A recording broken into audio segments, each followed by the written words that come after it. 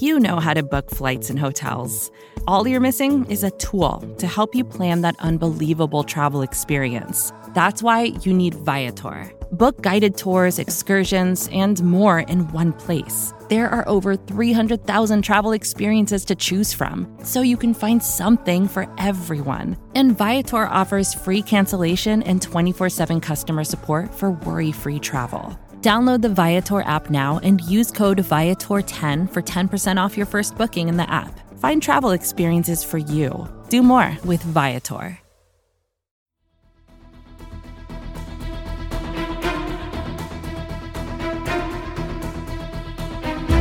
Hello, Bleeding Green Nation, and welcome back to another edition of Eye on the Enemy, powered by SB Nation and Bleeding Green Nation. I'm your host, John Stolnis. You can follow me on Twitter at John Stolnis. Well, coming up, we're going to start to preview the offseason here. Should be a pretty busy offseason, I think, here with the Eagles. And Associated Press NFL writer Rob Maaddi is going to join us to talk about some of the big storylines that'll be making all the headlines here over the next few weeks and months, and we'll get his thoughts on the Super Bowl as well. He was in Los Angeles covering Super Bowl 56, and he'll give us his insights on what he saw as he was in the press box and behind the scenes talking to players during the course of the week. Also, some other news and notes to get to involving teams within the division. ESPN had an interesting little blurb about the Cowboys and the possibility that their window of opportunity may have closed. We'll also look at a couple of veteran players in the NFC East who could be on the move this offseason, and NFL.com has their end-of-season power rankings. Where did the Eagles finish up, and which NFC teams are ahead of them as we get started here in the offseason? So lots to get to on this episode of Eye on the Enemy. And, listen, one of the most dialed-in guys in the NFL is, of course, Rob Maaddi, who has been covering this league for quite some time, covered the Eagles for a long time as the beat reporter for the Associated Press, and now is covering the league as a whole. And so I'm excited to hear what he has to say about the Super Bowl. You can follow Rob on the Twitter machine, also at Rob Maaddi, and he's also host of the show Faith on the Field. It's on a number of different radio stations across the country, but also a terrific podcast, and we'll talk to him about that at the very end of the interview as well. Just tell you where you can find that show. Rob, thanks for coming back on Eye on the Enemy. How are you, sir? Hey, John. How are you, man? Happy football season being over week. Yeah. I mean, you get a chance to breathe now, man. That's a big deal. Yeah, but then you get right back into it. So we get the combine, we got the draft, we have free agency in between that. And it's really cool how the NFL has become a 12-month, 24/7, 365-day sport. And it's just constantly making news, constantly. And there's so much happening, right? Especially the lawsuits and everything else. Yeah, great for the podcasts, right? I mean, there's always something to talk about. Just real quick, before we look ahead, I just wanted to get your thoughts on the Super Bowl real quick. I thought it was, obviously the ending was dramatic, but it was pretty rocky at times during the course of the game. Saw a lot of the punters last Sunday, which is, generally the sign of a game that's kind of struggling to really find some rhythm. But at the end of the day, you had two kind of flawed teams, two surprise teams in there playing for the championship. And at the end of the day, the Rams won the whole thing. So what are your thoughts on Super Bowl 56?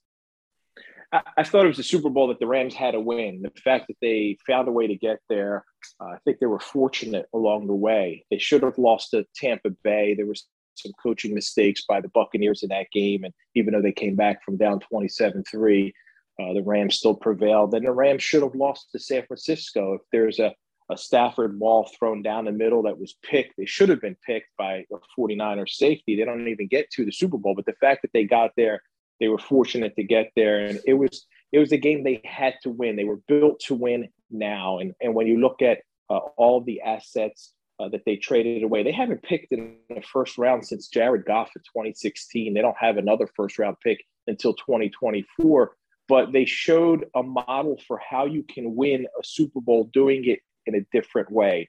Instead of building from within, and they have a ton of players, right? Aaron Donald from within. They went out and used their assets to purchase, to pay for guys, to bring in guys who were going to help them win right away. Jalen Ramsey, Matthew Stafford, they signed Odell Beckham, and they did. It's rare that happens where teams go all in, and then at the end of the day, they're holding the trophy, and they held the trophy at the end. So they got their Super Bowl. They're positioned to be competitive again next year. Cincinnati's a team that I look at and say, until they address their offensive line, you're not going to be certain whether or not they're going to be back in it with Joe Burrow, a quarter, probably the elite category right now. They're going to be good and they're going to be competitive, but it's hard to get to a Super Bowl. Things have to break right in your conference, in your division, towards the end of the season. So there's no guarantees. People say, oh, the Joe Burrow and the Bengals will be back and they'll be back again. We don't necessarily know that. Dan Marino probably thought that all the way back to when he made it. So as far as the game itself, like you said, I thought it was pretty boring. I'll be honest with you. Yeah. I'm covering this game, and the most excitement I had for the first 3+ quarters was the halftime show. I thought that was pretty incredible. And I was excited. A lot of people were excited about the halftime. That was the biggest buzz in the press box. You had some of the people who are working, not media, but working up in the press box, whether they're in the food area or wherever, they had run to the front of the windows in the press box. They're taking videos. They're dancing along. There was so much excitement at halftime. And then you get back to the game, and quickly there's a 75-yard touchdown pass right coming out of the gate in the third quarter. And then again, it settles down into a lull.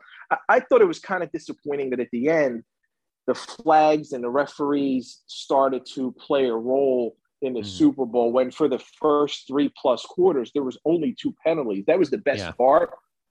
When that's the best part of a game, the fact that there aren't many flags and many stoppages, it seems pretty boring. And unfortunately, they're throwing flags at the end on the final drive, and a couple of those calls were questionable to me. But like you said, 2 flawed teams, and that's how I saw it. I would always rather see Rodgers or Brady in the Super Bowl. I would always rather see a Russell Wilson in the Super Bowl.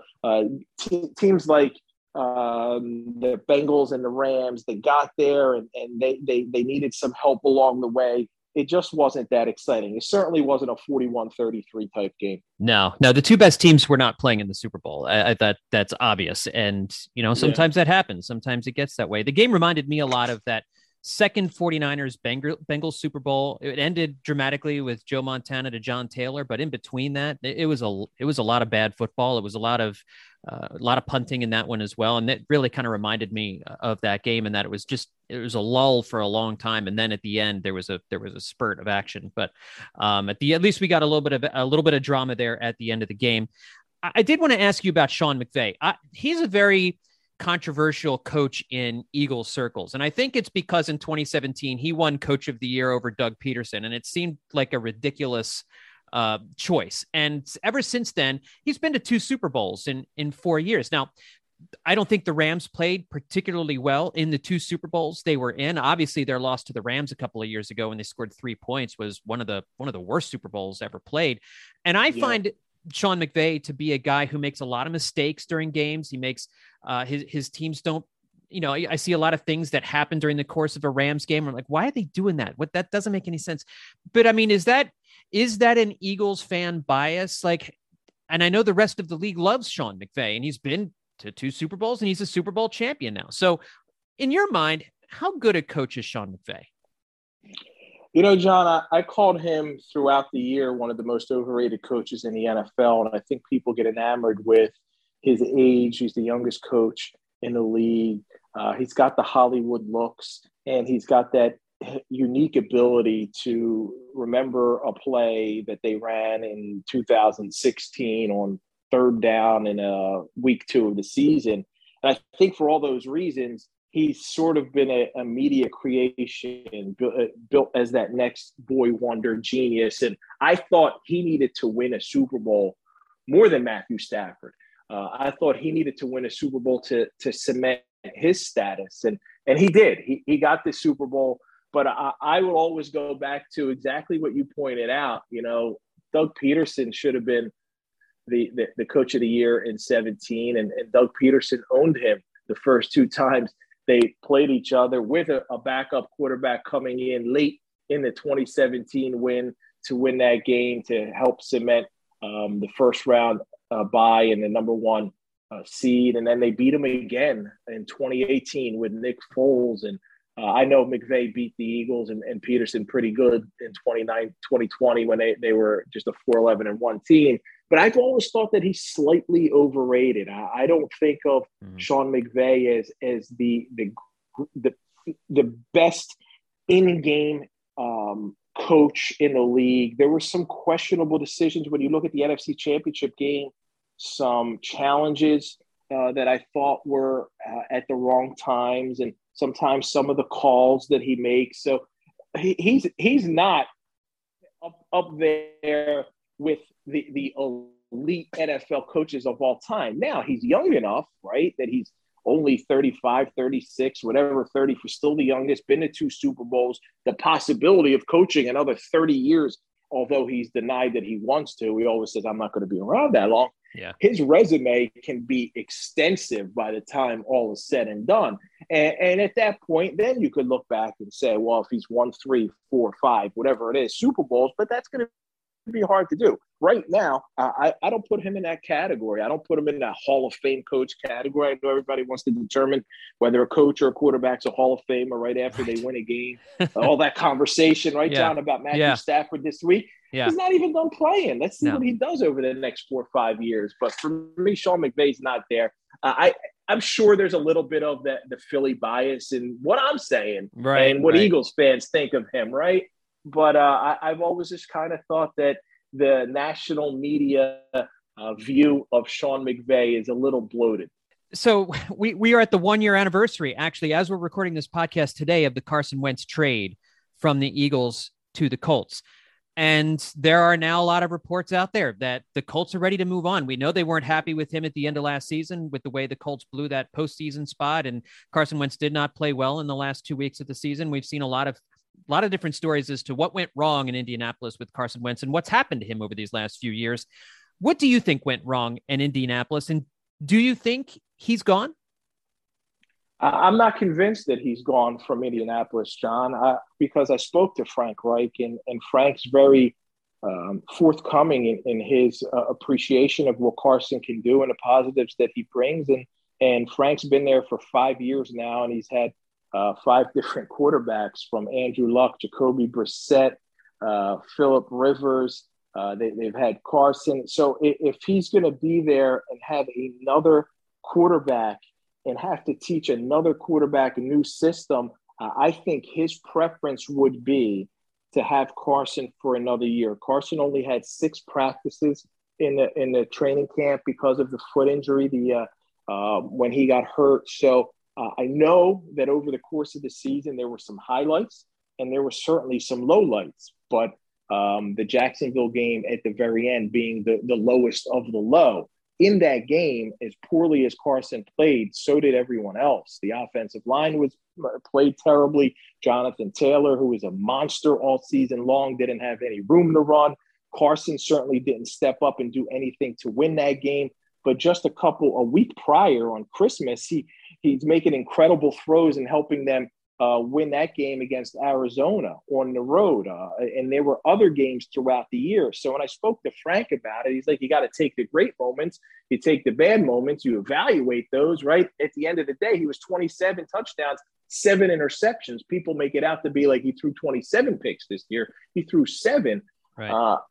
I think if Frank has his way, Carson is back and he gets to work with him for another year for continuity's sake, because he doesn't want to have to teach another quarterback a new system. However, that's got to be something where the ownership group and the GM, Chris Ballard, are going to have to be convinced of that. And maybe they're going to probably explore other options. They're going to look at what they can do and how they can upgrade and come back. If you're not bringing in Russell Wilson, if you're not getting Deshaun Watson and all his baggage, and I'd be shocked.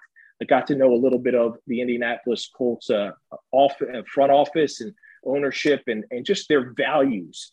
For me, it would be a major surprise to see a Deshaun Watson in Indianapolis. But if you're not going to get a clear-cut upgrade, Aaron Rodgers, then you may be better off keeping the guy for one more year to work with the offensive coach who he's best suited to work with and hope that he gets more time this season in practice. So they can work on some of the mechanical flaws. They can work on, I think a lot of, John, to answer what went wrong, I think a lot of it is mental. I think a lot of it is Carson not being where he needs to be when he's in that pocket, and sometimes he's rushing, he's getting jittery. We saw what he can do in 17, parts of 18, parts of 19. We saw what he can do even in parts of 2021 this season when he's at his best. But I think there are too many moments where mechanically things go wrong, and mentally he starts to rush and he starts to break down. And that's where he's got to, I don't know if more time with Frank is the answer, but to me, for his career, that would be the best solution rather than going somewhere else. I don't think he's going to want to go somewhere else. Of course, he doesn't make that decision if they decide to move on from him. So this is going to be a battle that I think the Colts are going to have to determine between the coach, the GM, the owner, what's best for this team, and do we give the coach and the QB one more season together to work things out? You have to wonder how much the fan base would be willing to go along with Carson Wentz for another season. Everybody's pretty mad in Indianapolis based on how things went down at the end of last year. So the emotion definitely will factor into that probably a little bit too. Although, again, that can make you make a football decision that may not be the best. Anyway. Yeah, exactly. If you're listening to the fans, you're going to end up sitting with them. That's probably right most of the time. Let's talk about Aaron Rodgers and the situation in Green Bay. Last offseason, it seemed almost certain that this year was going to be his last with the Packers. I get the vibe now, and you would know this better than I do, that I think the odds are more likely that he comes back to Green Bay. It looked as though maybe he mended fences with Green Bay management this past offseason, and he had a terrific season, but again, fell short in the playoffs, which he hasn't been to a Super Bowl since after the 2010 season. It's been 12 years. It's been 11 years since he's been to a Super Bowl, which is really incredible when you think about it. So what do you think about Aaron Rodgers' future? Is he going to stay in Green Bay, or is he going to seek greener pastures? Yeah, I agree with you that it's more likely than not that he stays in Green Bay. And I think one of the telling signs was when he gave his MVP award acceptance speech, he spoke in positive terms about Green Bay and the relationship and how they made him feel special over the course of the season. And I think that when he looks at all of his options, the Green Bay Packers, depending on what they're able to do with free agency and Davante Adams, are most likely going to be the best team to give him a chance to win a Super Bowl. He's comfortable there. He knows the offense, knows everything. It's not like, there's not a lot of Tom Brady's who are going to go somewhere, step right in, and lead a team to a Super Bowl. But I say that, and then Matthew Stafford just did that with the Rams. So 2 years in a row, you had a veteran quarterback go somewhere and win a Super Bowl in his first year in a new offense, which is difficult. Aaron Rodgers can do that in Tampa if he goes there, I'm sure. But I just get that same feeling that things are not as bad as they were in Green Bay. Over the course of the season, he seemed to talk in more positive tone about the Packers. He's spoken about Coach Matt LaFleur in glowing terms, really. They get along very well. He jokes about him. I saw him, I think it was on the McAfee show. I think that's where he does most of his media anyway, joking about LaFleur's eyebrows. And so it seems like those relationships have worked out. And then there's always the possibility with Aaron Rodgers that he may decide, all right, I want to walk away. You never know. He's not like, you don't get that sense from him that anything's definitive. Yeah. But if I were a betting man, I would put the odds on Aaron Rodgers going back to Green Bay as most likely. But there's going to be a lot of quarterback movement, or at the very least, speculation. There certainly is. Well, that was my next question, because that's going to be the main story of this offseason is where are the veteran quarterbacks going to go? There does seem to be a number of veteran quarterbacks whose names have been floated out there. Of course, Deshaun Watson going back to last offseason, but Russell Wilson, of course, is the big hot name here in Philadelphia. But you've got guys like Jimmy Garoppolo, Kirk Cousins, some other guys who are all being mentioned as potentially moving on to different places and trades or whatever. Let's talk about Russell Wilson specifically, because he is the guy most frequently linked to the Eagles, at least maybe by Eagles fans, and not so much the rest of the national media, although that's out there too a little bit. Do you think the Eagles trade for Russell Wilson or one of these other veteran quarterbacks that could be on the move? I think they certainly try to trade for Russell Wilson. I believe that. I believe that the Eagles and a lot of people, when last week at the Super Bowl, just talking to different people in and around the league, sat down with Russell himself and talked to him. He didn't give anything away. Russell said, I'm happy. I love being in Seattle. But he wasn't, even in his trying to clear that up or put out the vibe that he wants to be in Seattle, he wasn't really, it wasn't one of those convincing. Like, I sat there, I joked with him, I talked to him about, does change excite you at this stage in your career? And he said, in terms of what, like he wanted to be certain of the question. He's very professional and he knows how to avoid controversial statements. But I do think that Russell is going to explore the possibility of going somewhere else. And I think that the Eagles are going to be lined up, ready, willing to make every attempt at him. I don't believe that they would be first on his list.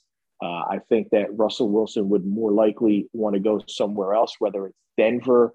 I don't know that the New Orleans Saints, with their salary cap situation, can make it happen, but that's another team. Pittsburgh is a team. Washington's a team. I know the Giants said they're not going to go out and get anybody else, and they're happy with it. They got to be interested. Carolina has to. There's a lot of teams, and then of course the Tampa Bay Buccaneers. The Tampa Bay Buccaneers, to me, are the most attractive right now, because you had a team that you lose Tom Brady, if he in fact isn't coming back, and he can step right into that situation. They have a lot of free agents, and they got to work that out, but they still got that core of players. They still got some pieces on the offensive line, and Mike Evans and some of the weapons on the offense. He would be a perfect fit in Tampa. And if you're talking about replacing Tom Brady, I think some quarterbacks aren't going to be able to handle stepping into those shoes. I think Russell Wilson's a guy who could step into those shoes. So there's not going to be any shortage of teams that want to pursue him. At the end of all of the conversation, do the Seattle Seahawks really want to rebuild? Because that's what would happen. If you move on from Russell Wilson, you're a rebuilding football team. You're going to try and bring in multiple first-round picks and other draft picks, and you're going to decide that, hey, right now we're going to be content looking for the future. Or do they try and retool with Russell and make things work there? So I'm not convinced yet that Seattle is going to make that decision. Now, Russell could help them make that decision by forcing their hand, but I'm not sure he's there yet. I think it's the exploratory stages where let's see if the grass is greener and see what our options are, and then make our decision. But most definitely, the Eagles are going to be in those conversations. They've always valued Russell Wilson. They have the assets. They don't have the elite quarterback. Now, I think Jalen Hurts could potentially develop into someone like that. There's a lot of ups and downs in his season. You would take the sure thing over Jalen Hurts at this point, for sure. How much control does Russell Wilson have over where he goes? Because if you look at what the Eagles have, you mentioned the fact that they have a lot of capital that they can deal away. They probably have more capital than any team out there. They have so many draft picks at their disposal, whether they wanted to use 2 first-rounders or a first and 2 second, whatever they wanted to do, using next year draft picks, whatever. But Russell Wilson has been in this league for a long, long time. He's a future Hall of Famer. And I just wonder, how much of a say is he going to have in picking and choosing where he wants to go, and then it being on Seattle to try and make a deal that works for them? Oh, John, I think he's going to have a ton of say. I don't think Seattle can trade him unless he says, I want to be on that specific team. Okay. And I certainly feel like he's going to dictate where that's going to be, and then Seattle's going to have to work out the best they can get from that particular team. The Eagles not only have those assets, they have Jalen Hurts in a trade. Now, if you're the Seattle Seahawks, from their perspective, I think the Eagles are the best trade partner. If you're trying to make a deal like this with the Tampa Bay Buccaneers, Kyle Trask, Jalen Hurts, Jalen's proven, right? Kyle's unproven.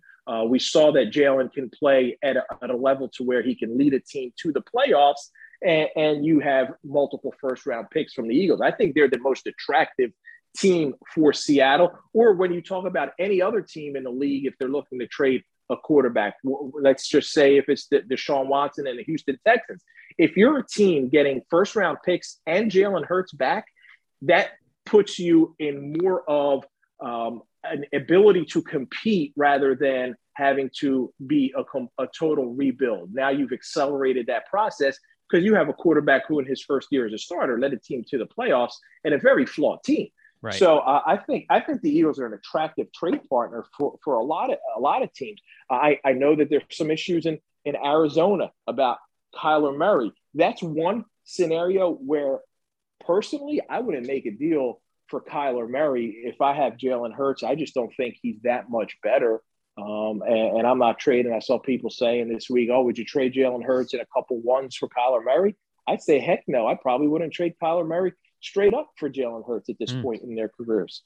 Yeah, a lot of the criticism around Kyler Murray is attitude, which is not something you worry about with Jalen Hurts for sure, and that's important at the quarterback position, no doubt about it. I want to talk about another team in the division, the Dallas Cowboys. They, for much of the season, looked like a team that really could have been in the Super Bowl, and it all fell apart at the end of the season, which has happened to them before. What does their immediate future look like to you? They're a really enigmatic team. Throughout the season, like you said, I thought this is a football team that can go all the way to the Super Bowl or can have a first-round exit. And that's to have that kind of a wide-ranging view. There's a lot of ups, there's a lot of downs, there's a lot of flaws, there's a lot of positives, there's a lot of pluses. I still think going into next season, they're the team to beat in the NFC East, and they have, with Dak Prescott and the weapons they have on offense, the ability to be dynamic on offense. And Micah Parsons, who I loved coming out of the draft, and he certainly proved how great he is, AP Defensive Rookie of the Year, and he even got some votes for Defensive Player of the Year. Their defense, it has the potential at times to be excellent, to dominate, and then they have lapses. So they're going to have to go out there and address some holes, address some needs. At the end of the draft and free agency, you got to then look at it, reevaluate where are they heading into the season. I still think they'll be the team to come out of the NFC East, or should be, depending on what the Eagles do. And I still don't see Washington, short of getting Russell Wilson, or the Giants, short of getting like a Russell Wilson, being able to compete with the Eagles and Cowboys. Mm-hmm. But are they going to be good enough in what the NFC ends up being is, without Brady, we don't know where Rodgers is, if he's going to come back to Green Bay or not. It's pretty wide open, right? Yeah. You look at it and you say, well, the Rams, repeating's tough, but they should be there. Who else? So I think the Cowboys are going to be one of the 3 or 4 teams who are favored to be Super Bowl contenders coming out of the NFC. But they got a lot of question marks, and I sure know Eagles fans enjoy seeing them fall flat on their face and continue to add to the Super Bowl drought. Yeah. It's been what, 26 years? Well, Bill Clinton's first term in office, Rob, which is how about that? Which is a thing. All right, last thing for you here. The Bengals made a big leap this year. They're obviously a 2-win team 2 seasons ago and had the number 1 pick in the draft, and then they're in the Super Bowl. Is there a team you're looking at right now who seems primed to make a big leap like that? Maybe not quite to that degree, but like a team that hasn't been good, but you think is on the cusp of becoming a very good team in the NFL? It's crazy to say. I'll stay in division, but Washington, despite all of the off-field issues that they have, they still have a defense that I think has the pieces to be really, really excellent and dominant. You saw that in spurts this year. You saw a game where Tampa went there to Washington and lost on the road, and their defense stepped it up. If they were able to get a quarterback, if they're able to, and I know they're going to be all in on trying to bring in a veteran, but if they're a team that can land Watson, Wilson, I don't know, someone else. Even if Carson Wentz were to be moved from Indianapolis and he ends up in Washington, that's an upgrade for them. Kirk Cousins really, I think he's probably going to be one more year in Minnesota. If Washington finds a quarterback solution, I think they can be a team that can make a jump, that can make a big leap because they have other pieces in place. And I do like their coaching staff. I like Ron Rivera. I like that coaching staff. Their biggest issues are all off the field and front, not really front office, but ownership related. I like Jason Wright, the team president. I think they've taken steps to take care of all of that other off the field stuff and try and put the best product on the field. They just need a quarterback. And if they're able to do that, they could take that big leap in the NFL. And that would be my team right now, looking at it pre-draft, pre-free agency. Very interesting. Well, we've got a very busy offseason in front of us, a fun offseason. No rest for the weary. Rob's going to be back at it here pretty soon with the scouting combine coming at you. Of course, follow everything Rob is doing for the AP. Follow him on Twitter at Rob Maaddi. And Rob, tell folks how they can hear Faith on the Field as well. Yeah, John, I appreciate that. Faith on the Field is on 8 different stations across the country, but the best way to track it down rather than pick out Fox Sports Vegas or LA or wherever we are, all those, it's just faithonthefieldShow.com or any podcast platform. Faith on the Field this weekend is going to feature Frank Reich. So it's an extensive interview with the Indianapolis Colts head coach. It's a very powerful interview with Frank, a man I have tremendous respect for. He actually addresses all of the credit that he gets from Eagles fans for the team winning the Super Bowl, which is well-deserved, but he's a little uncomfortable about that. So he addresses that. So I would say faithonthefieldShow.com or any podcast platform, and you can listen to any of the episodes from the past 5 years. Listen, Rob, thanks so much for joining me. I really appreciate it. Got it, John. Appreciate it, buddy. Well, up next, we'll take a look at the NFL.com power rankings at the end of the season, see where the Eagles finished up. We'll talk about a couple of NFC East veterans who could be involved in trades this offseason. And did we just watch the death of the Dallas Cowboys Super Bowl window? We'll talk about all that stuff coming up next here on Eye on the Enemy. Vacations can be tricky. You already know how to book flights and hotels, but now the only thing you're missing is, the actual travel experience. Because is it really a vacation if you're just sitting around like you would at home? You need a tool to get the most out of your time away.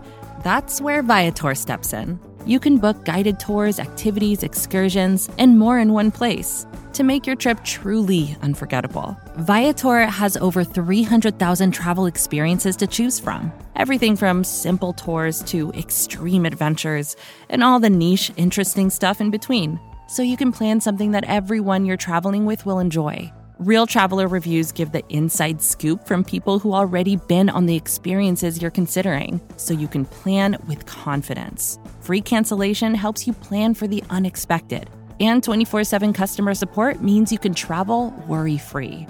Download the Viator app now and use code Viator10 for 10% off your first booking in the app. Find travel experiences for you. Do more with Viator. Support for this show comes from Atlassian. Atlassian software like Jira, Confluence, and Loom help power global collaboration for all teams so they can accomplish everything that's impossible alone. Because individually we're great, but together we're so much better. That's why millions of teams around the world, including 75% of the Fortune 500, trust Atlassian software for everything from space exploration and green energy to delivering pizzas and podcasts. Whether you're a team of 2, 200, or 2 million, or whether your team is around the corner or on another continent altogether, Atlassian software is built to help keep you all on the same page from start to finish.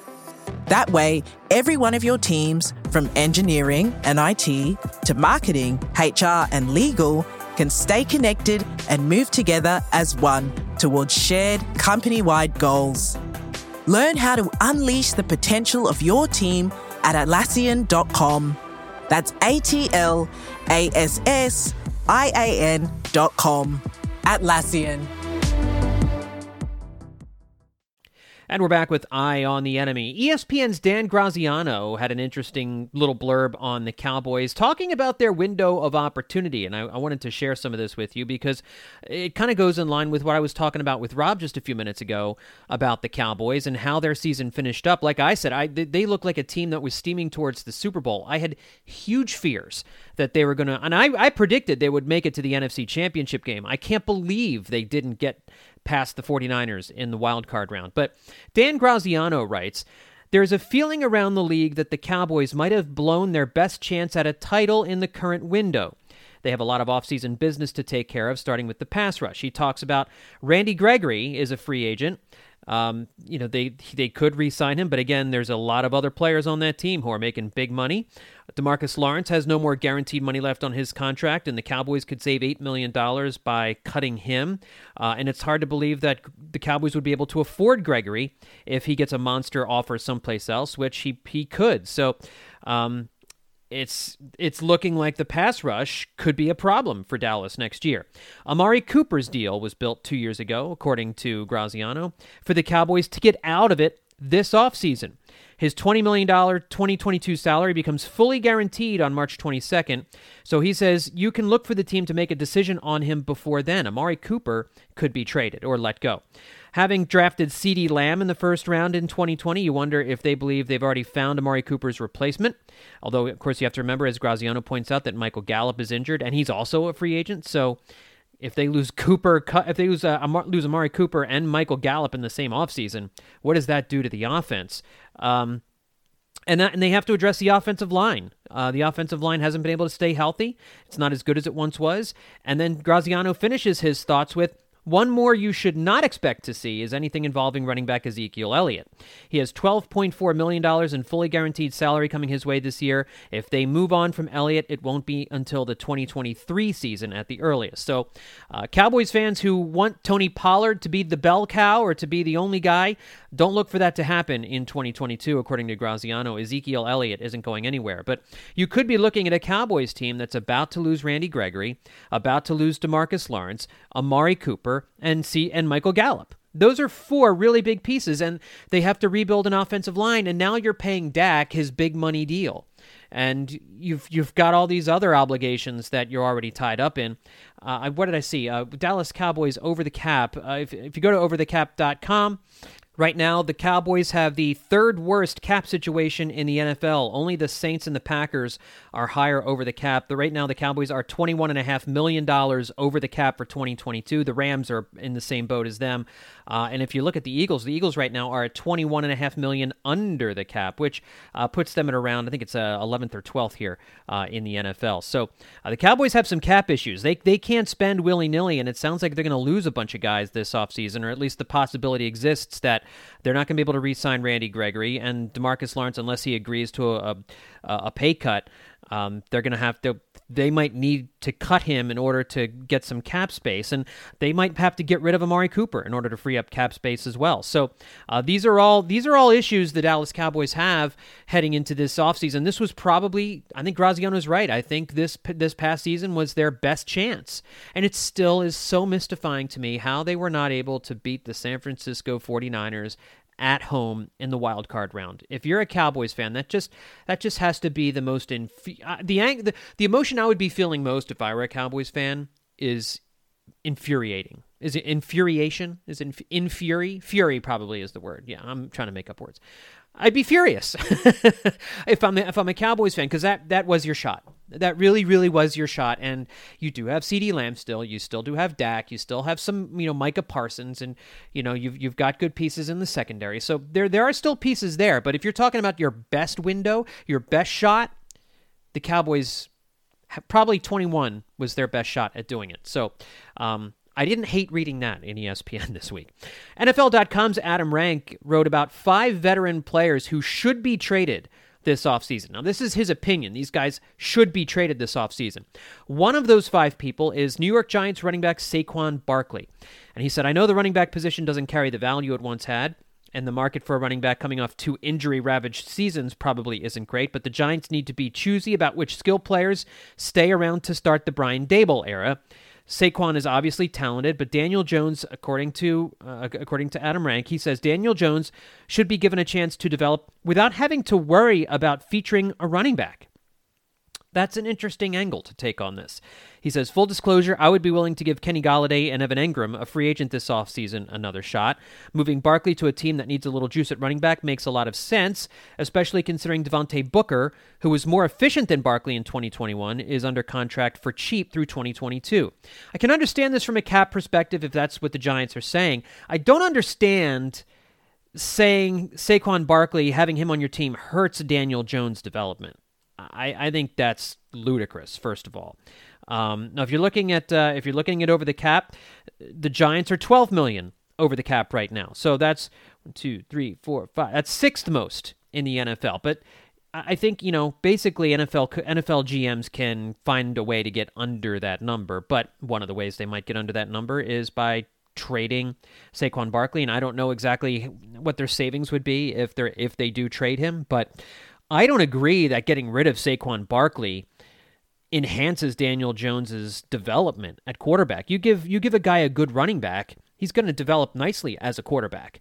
I think what you need is a real offensive coach in there, and Brian Daboll is that guy. I think you keep Saquon with Brian Daboll, give Daniel Jones an effective running game, use Devontae Booker, use them both, and go to war with what you've got. And there's not a whole lot the Giants can do to really radically change things here. I don't know that I'm moving Saquon Barkley unless somebody's willing to give you a second-round pick for him, which I don't think anybody out there is going to do that. The other player within the division that Adam Rank mentions is Landon Collins, the Washington Commanders' strong safety. He says the market might be pretty tepid right now for the three-time Pro Bowler, considering teams could just wait a minute and see if Washington releases him, which they obviously could do. Collins was really awful last year before coordinator Jack Del Rio moved him to a hybrid linebacker position that allowed him to play closer to the line of scrimmage. He's 28 now.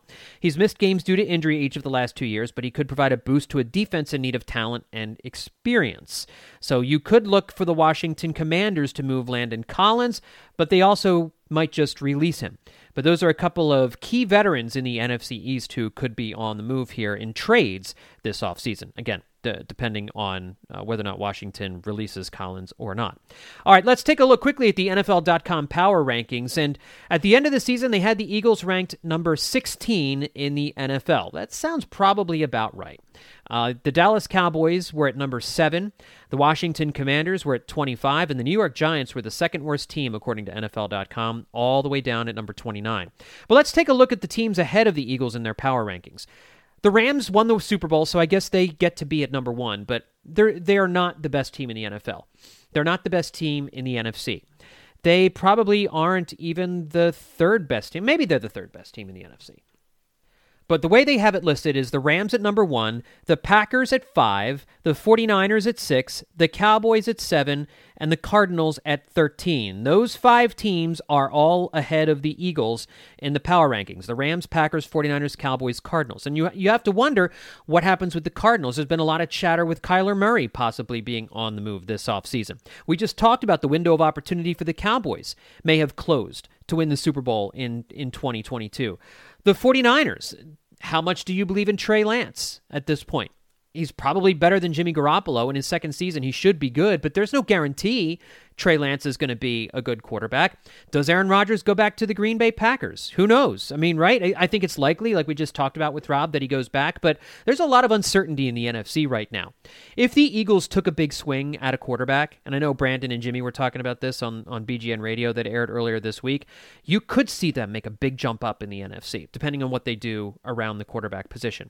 Now, you get Russell Wilson, you're paying him a lot of money. It means you can do less at some of the other positions, especially on defense in terms of free agency, but bringing Russell Wilson in, I'll tell you, I don't see the Rams as repeating what they did in 2021 in 2022. I don't see them winning another Super Bowl. The Packers, we don't know what the future is there. We don't. So the future with all of these teams is uncertain. So the opportunity is there for the Eagles, if they're aggressive this offseason, to move up those rankings quickly. I did want to talk about one other team, and that is the Colts at number 9. Imagine what the Colts would have done. The Colts might have gone to the Super Bowl if they had a quarterback. But the Colts are in a tricky spot here. It does feel like they want to move on from Carson Wentz, but as Rob was talking about, what's your option if you move Carson Wentz? Can you really upgrade? I mean, they have a great roster around Carson Wentz. Could they get Russell Wilson? How would that work with Carson Wentz in the fold? You'd have to include Carson Wentz in some kind of trade or cut him and eat all that money too. And then how much money are you pouring into the quarterback position? I don't know that the Colts can actually do something like that. I mean, maybe Jimmy Garoppolo. They talk about Baker Mayfield as an upgrade. Is Garoppolo or Mayfield an upgrade? Are they? As bad as Wentz was at times last year, I think he's still better than Garoppolo or Mayfield. Maybe not Mayfield, but, Mayfield has been injured a lot. So has Wentz over the years. But maybe you hope that Garoppolo or Mayfield are better in the Colts system with more talent around them and better coaching. I don't know, but the Colts are in a funky spot there. I do think they're going to let Carson Wentz go. I think they are going to get rid of him. I think they're mad. I don't think that they like him. I don't think they think, Rob probably knows better than I do after having talked to Frank Reich, but everything you're reading about from the GM and the owners, they are honked at Carson Wentz, not just for not just for failing to win one of those last two games, but kind of his behavior during the course of the season in terms of the vaccine, in terms of it sounds like he has kind of some of the same kind of leadership problems and coaching problems in Indianapolis that he had in Philadelphia. So I don't know. The fan base certainly doesn't want him back. And I know, like I said, you can't make decisions specifically on what the fan base wants, but it's going to be really hard to convince your fans that Carson Wentz should be the quarterback in Indianapolis in 2022. All right, folks, look, that's going to do it here for this edition of Eye on the Enemy. My thanks to Rob Maaddi once again for coming on the podcast and joining me. Folks, don't forget to check out bleedinggreennation.com every single day here during the offseason. We're going to continue to throw the news your way left and right because the Eagles are going to be busy. They're going to be in the rumor mill every single day. So now with the Combine coming up, and we'll have we'll go heavy on draft stuff coming up here over the next few weeks, and we will continue to talk to writers for other teams. We'll talk to some of the national writers on a weekly basis here on this podcast just to give you a look around the league this offseason as we watch what the rest of the NFL is doing. Check out all the other shows we have on the Bleeding Green Nation podcast feed as well. Thanks, everybody, for tuning in. We'll talk to you next time here on Eye on the Enemy.